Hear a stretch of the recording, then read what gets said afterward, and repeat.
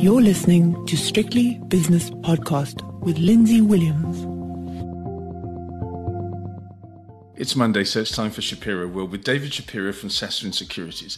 David Shapiro was absent for a couple of weeks, firstly because of travelling, and then because of something that happened while he was travelling. And David has kindly allowed me to ask him questions about what did happen, and some of it's intensely personal. So, David, thank you very much. I'm glad to see you back in the land of the living. But just tell us, before we get into the results, and just to preview what we're going to talk about later, Tungela Limited, ABSA and Spur, we'll brush on those. But what happened to you? You went to America to join your wife, where you spend quite a bit of time. You have a property there. What happened? On the trip to America, I mean, it's a 16-hour trip. Halfway, I had an old man's problem, which is it's not uncommon for men to have prostate issues as they grow older. It's just it's one of those things about getting older. I monitored it, and I was taking certain pills, but I'd gone to sleep. I dozed off, and halfway through, when I woke up, I had urinary retention. In other words, I couldn't go to the toilet, which is a very uncomfortable situation. Horrible. Just an awfully uncomfortable situation. You know that you still got 7 hours of flight before you can do anything about it.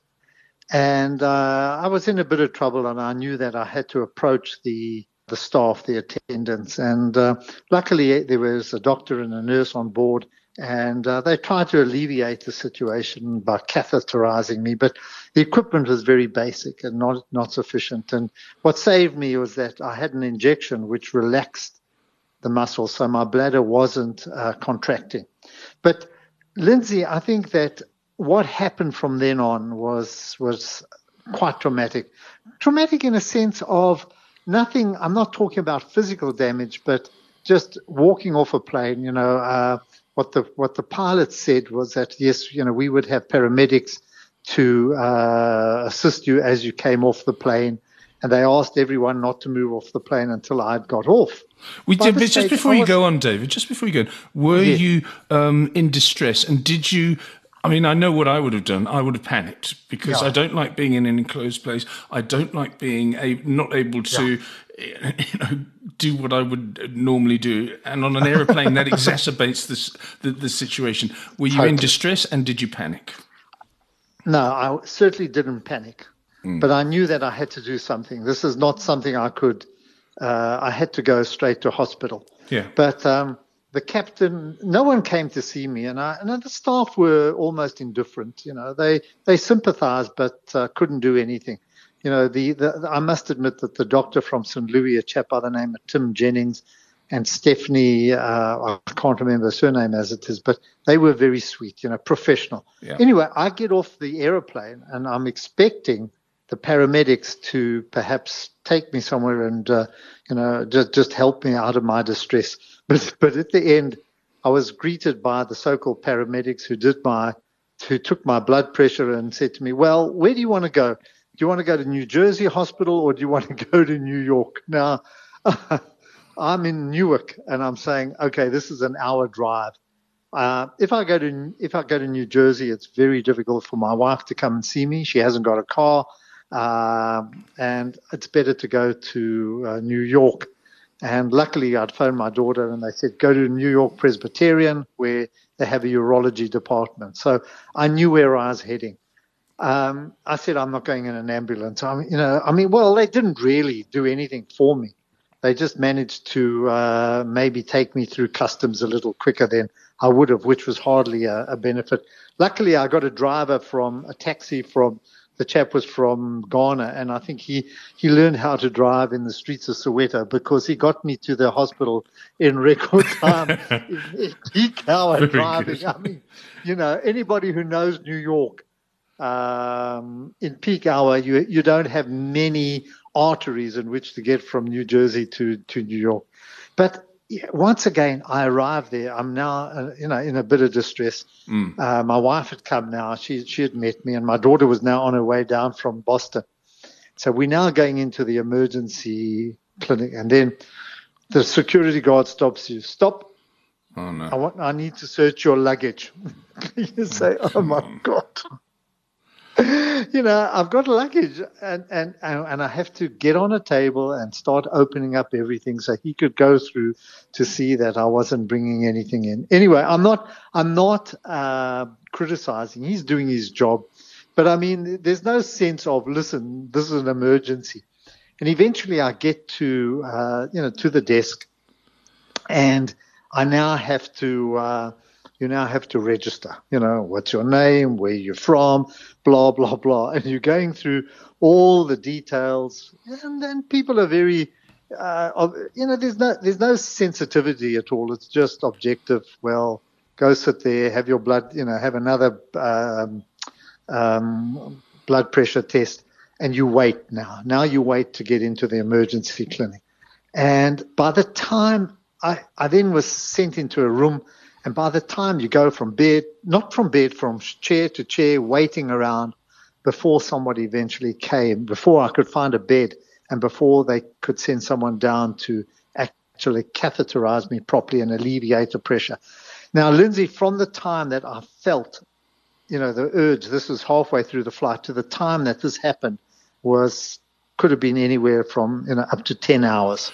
Okay, so 7 hours on the plane, and then 3 hours once you disembarked. And another 3 hours afterwards, another 3 hours. Just negotiating the systems, getting into the hospital. Yes. From then on, you wait. You're now in an emergency room where everybody's kind. And this is what worried me, is that as I observed it, all the nurses, all the doctors were full time. They were up and down and up and down. There weren't enough facilities, and there weren't enough doctors.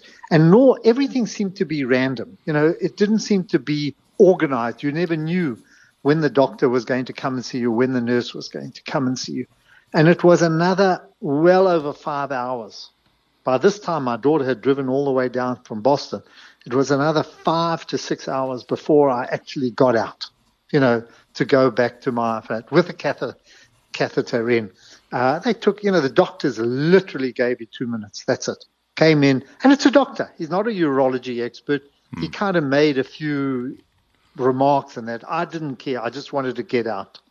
So you eventually get home, after this harrowing experience. And that's really when my trouble started as well. I'm now stuck there, not knowing where to go to next. No one can really help you. They did say make a appointment with a urologist, which I did for the next day. So now this is Wednesday. I arrived on Tuesday. I make an appointment with a urologist at the hospital, all associated with this learning hospital. This is part of Columbia University. But in the meantime, I'm phoning my urologist here, my doctor friend, and he says, look, if you can have the procedure there, do it. In other words, do it there. In other words, it has to be done. So you're now, well, how do I do this? I'm hoping that by the time I see the urologist the next day, he would give me advice, and maybe we can make a procedure. Well, your appointment's 15 minutes. You go in there, I'm standing. In other words, I can't sit because I'm very uncomfortable, and I'm standing, and I'm trying to give him a bit of history. He's not interested in my history. I told him, where I was. He wasn't interested. My daughter had promised that I could see some people in Boston. I think all he said, well, listen, we'll take the catheter out by Friday and go up to Boston, whatever. So he seemed to suggest that everything's fine. I'm talking to him. He says, well, take out the catheter and, you can then decide what to do. Did you feel, excuse me for interrupting again, but did you feel confident in his knowledge of your particular condition, or was he just someone that had a general... Not at all. No. Okay. No. He's an expert. He's an expert, but I mean, there was no touching me. There was no asking me questions. They were very superficial kinds of questions, which were noted.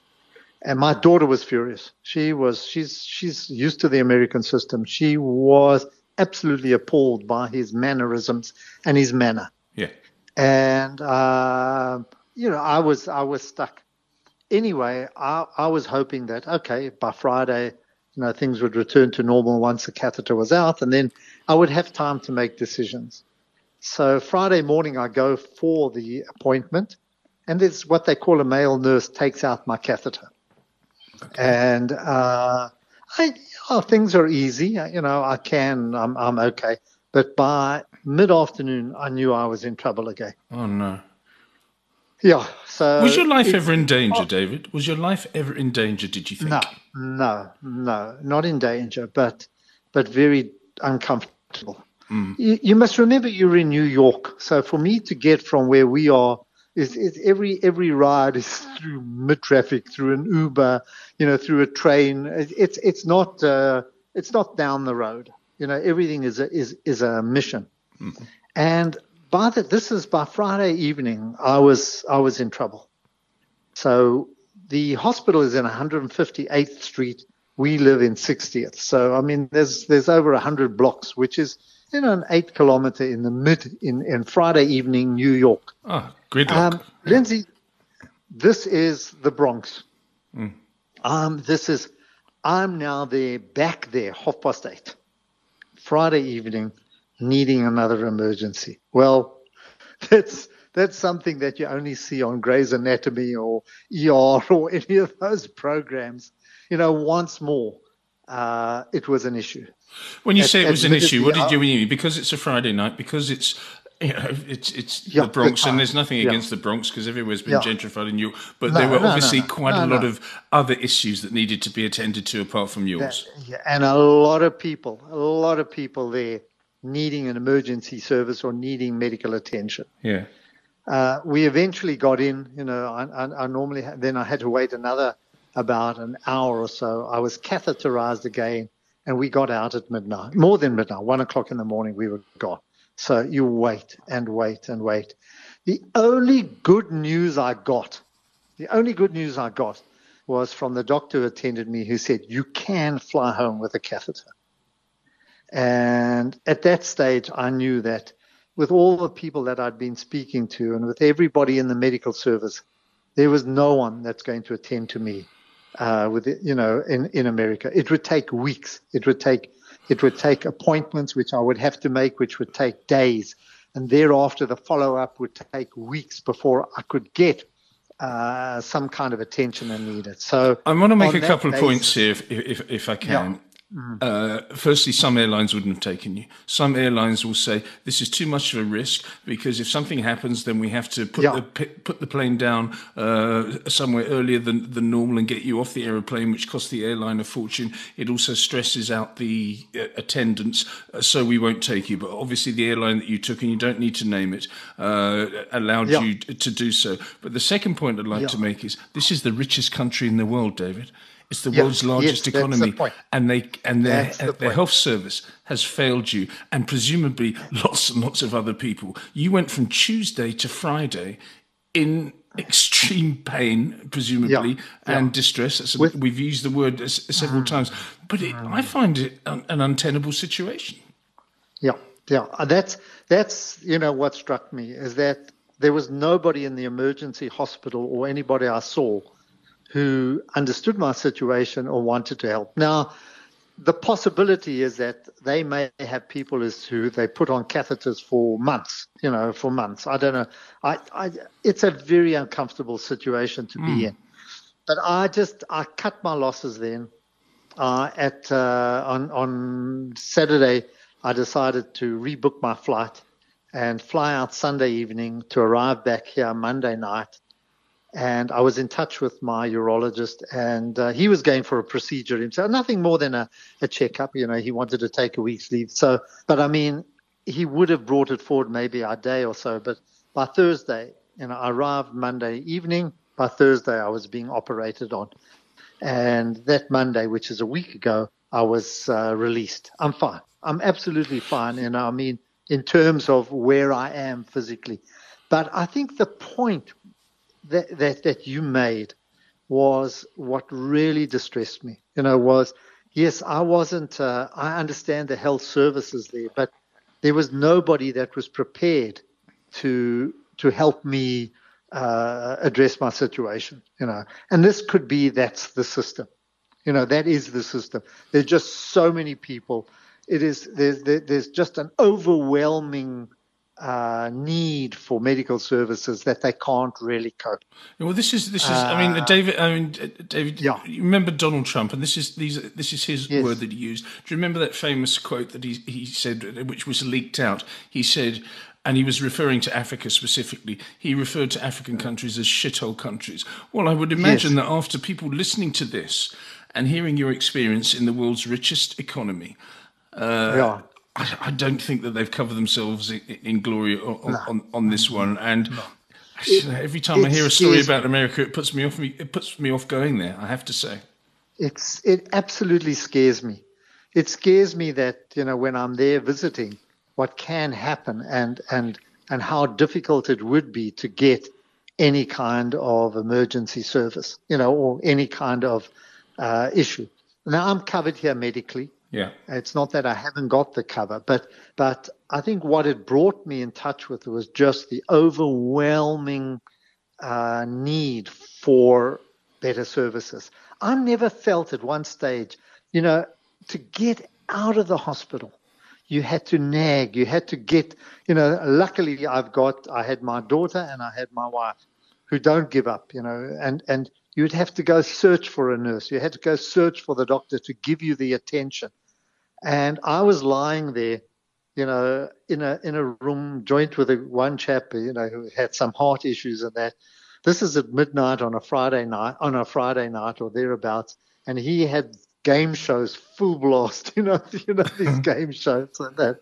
And people were coming in and screaming at him, and he was screaming back.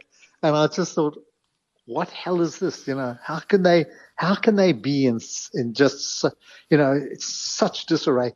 The nurses were good. I'm not criticizing them. No. The doctors were well. It's just that, there were just too many people requiring too much attention.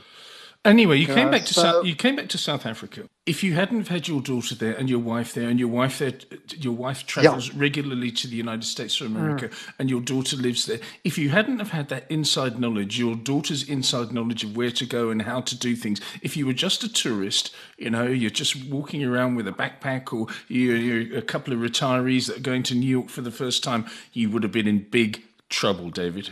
Absolute trouble, because they have a number of clinics. There are a huge number of these clinics that you can just walk into. But in every case, you looked at, sorry, we're full, go down to the one 3 blocks down, or that kind of attitude. There's no, what's the word, sense of urgency. And, that concerned me a lot. We knew, it was only through my daughter, Karen, and her friends, she lived in New York for a long time. She built up a lot of friends who were medical people, and who gave her and said, for your father's problem, go to New York Presbyterian. That's where the best urology department is. If I would have just come off the plane, I would not have known where to go. Where do I go? I go to a taxi driver and I say, where should I go?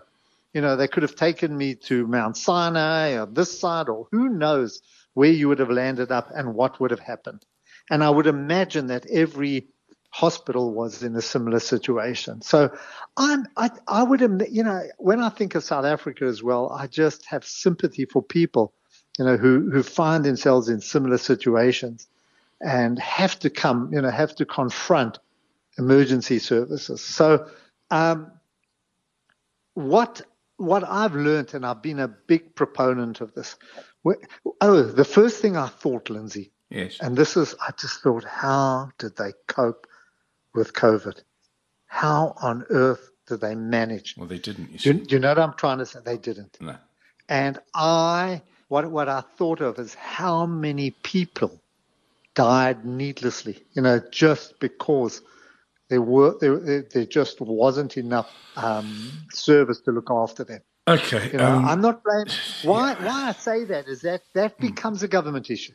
Do you know what I mean? That becomes a government issue. And you've got constitutions, you've got all these things about how they protect people. But I just thought, what happened if I would have had COVID or something like that? what on earth would have happened to me, you know. I think hundreds of thousands, well, maybe tens of thousands of people worldwide have died because of the lack of resources, the lack of dentists and, sorry, not dentists, I'll come to the dental thing in a second very briefly before we leave this subject, which has been very interesting. But also, I feel for you. I mean, it was days and days and days that you went through this. In the world's, it's the big apple, the financial center of the world, and the financial center of the world cannot provide proper medical attention to a visitor who's gone there, an investor in that in that country who pays taxes in that country, presumably. But whatever it is, the fact is that they failed you, and they're obviously failing a lot of other people without the wherewithal that you and your family have. Just one other a point here, David. Two more, actually. How did South Africa treat you when you got back? Oh, no. I was at Netcare. Good. They were superb. Absolutely superb. I'm not for a second, from the time I got there, thank goodness I made the decision. I mean, it was the right decision. And from the time I got there, I can't complain about the care. I don't want this to come across, here's a man who's could be wealthy or who's middle class or upper middle class, complaining. No, I'm not. You've summed it up beautifully. Here is a tourist coming across there, comes with a medical condition, you're finished. You know what I mean? There is nobody to take care of you. And I think that's perhaps the message that I was trying to put across there. I expected some kind of, I expected a bit of sympathy, somebody to put their arm around me and say, don't worry, we're going to take care of this, blah, blah, blah. My doctor had said, do the procedure there. Get the procedure done there. In other words, that's how he felt about it. He didn't want to take the risk of me trying to come back without the procedure or maybe with a catheter. No one thought about that. But there was no chance that I would have got that in any immediate attention. It would have taken months of negotiation and hundreds of thousands of dollars. I think you should. You're a good writer. You're a good scribe. You write for a Johannesburg-based newspaper every single week, and people enjoy it. I think you should write some kind of letter to the New York Times and highlight. Obviously, that what we've just spoken about is too detailed, and they would never publish it. But I think you could write something, and the New York Times would be very, very interested in that. Last point on this one is that in the United Kingdom, which is a G7 country, obviously it's nowhere near as powerful economically as the United States of America, and it's in a bit of disarray at the moment for various reasons. But I've been watching programs about, for example, the dental profession.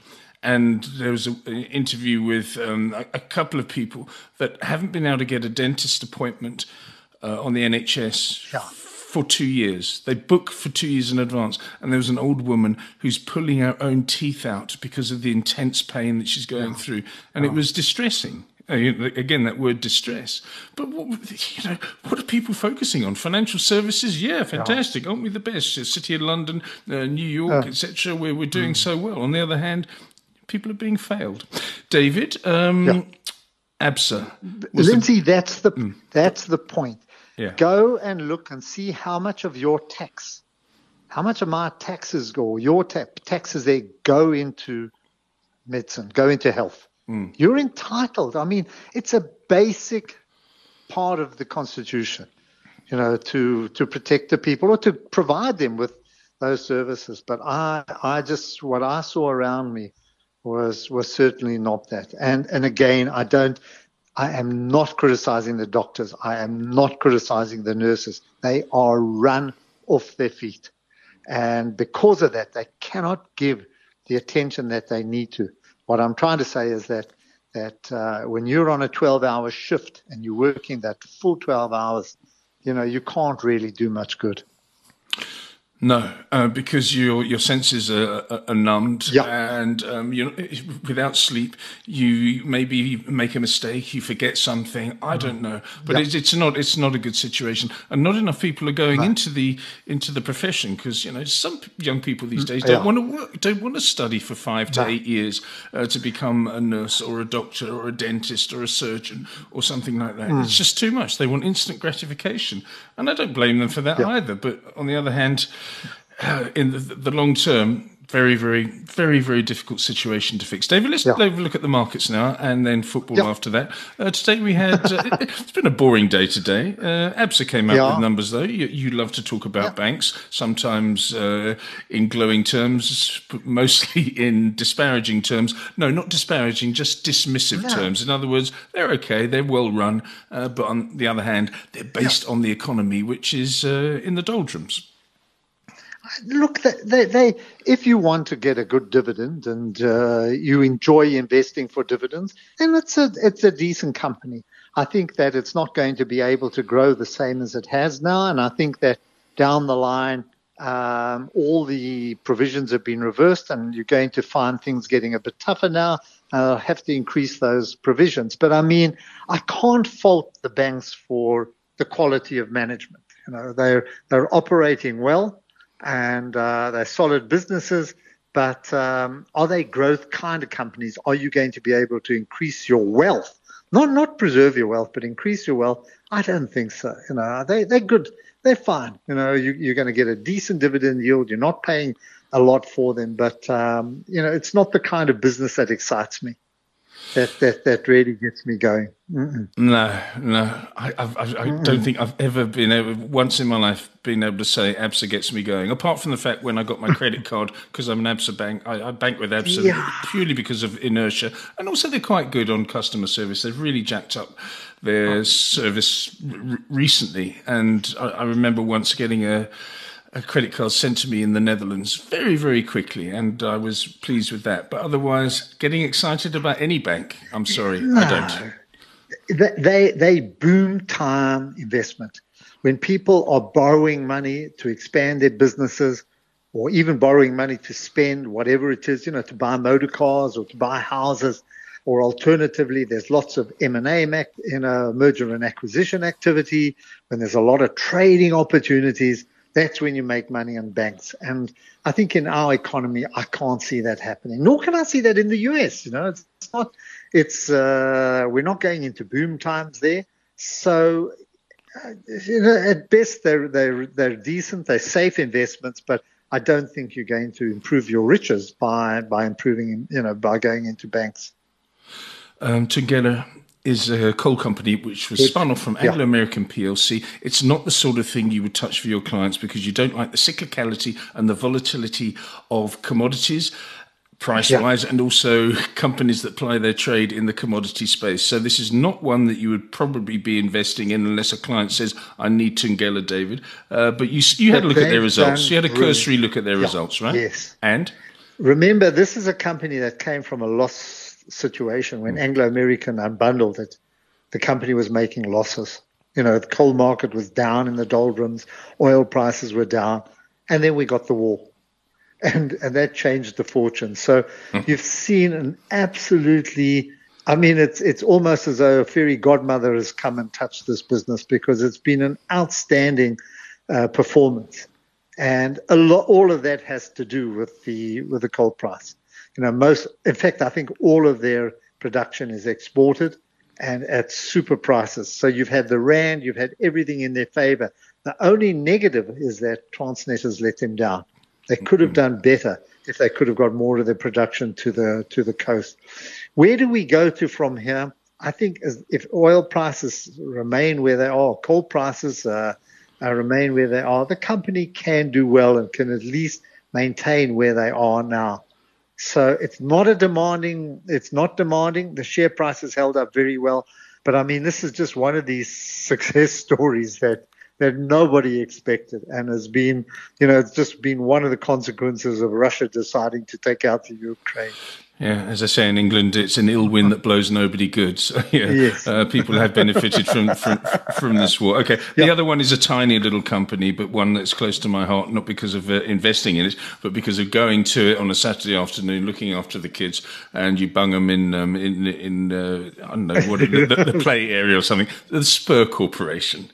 Yeah, again, it's a decent business. You know, I think we're going to see these companies improve all along the line. They've got some good franchises. I love Spur. I think Rockamama's is doing brilliantly. Some of the other businesses also doing well.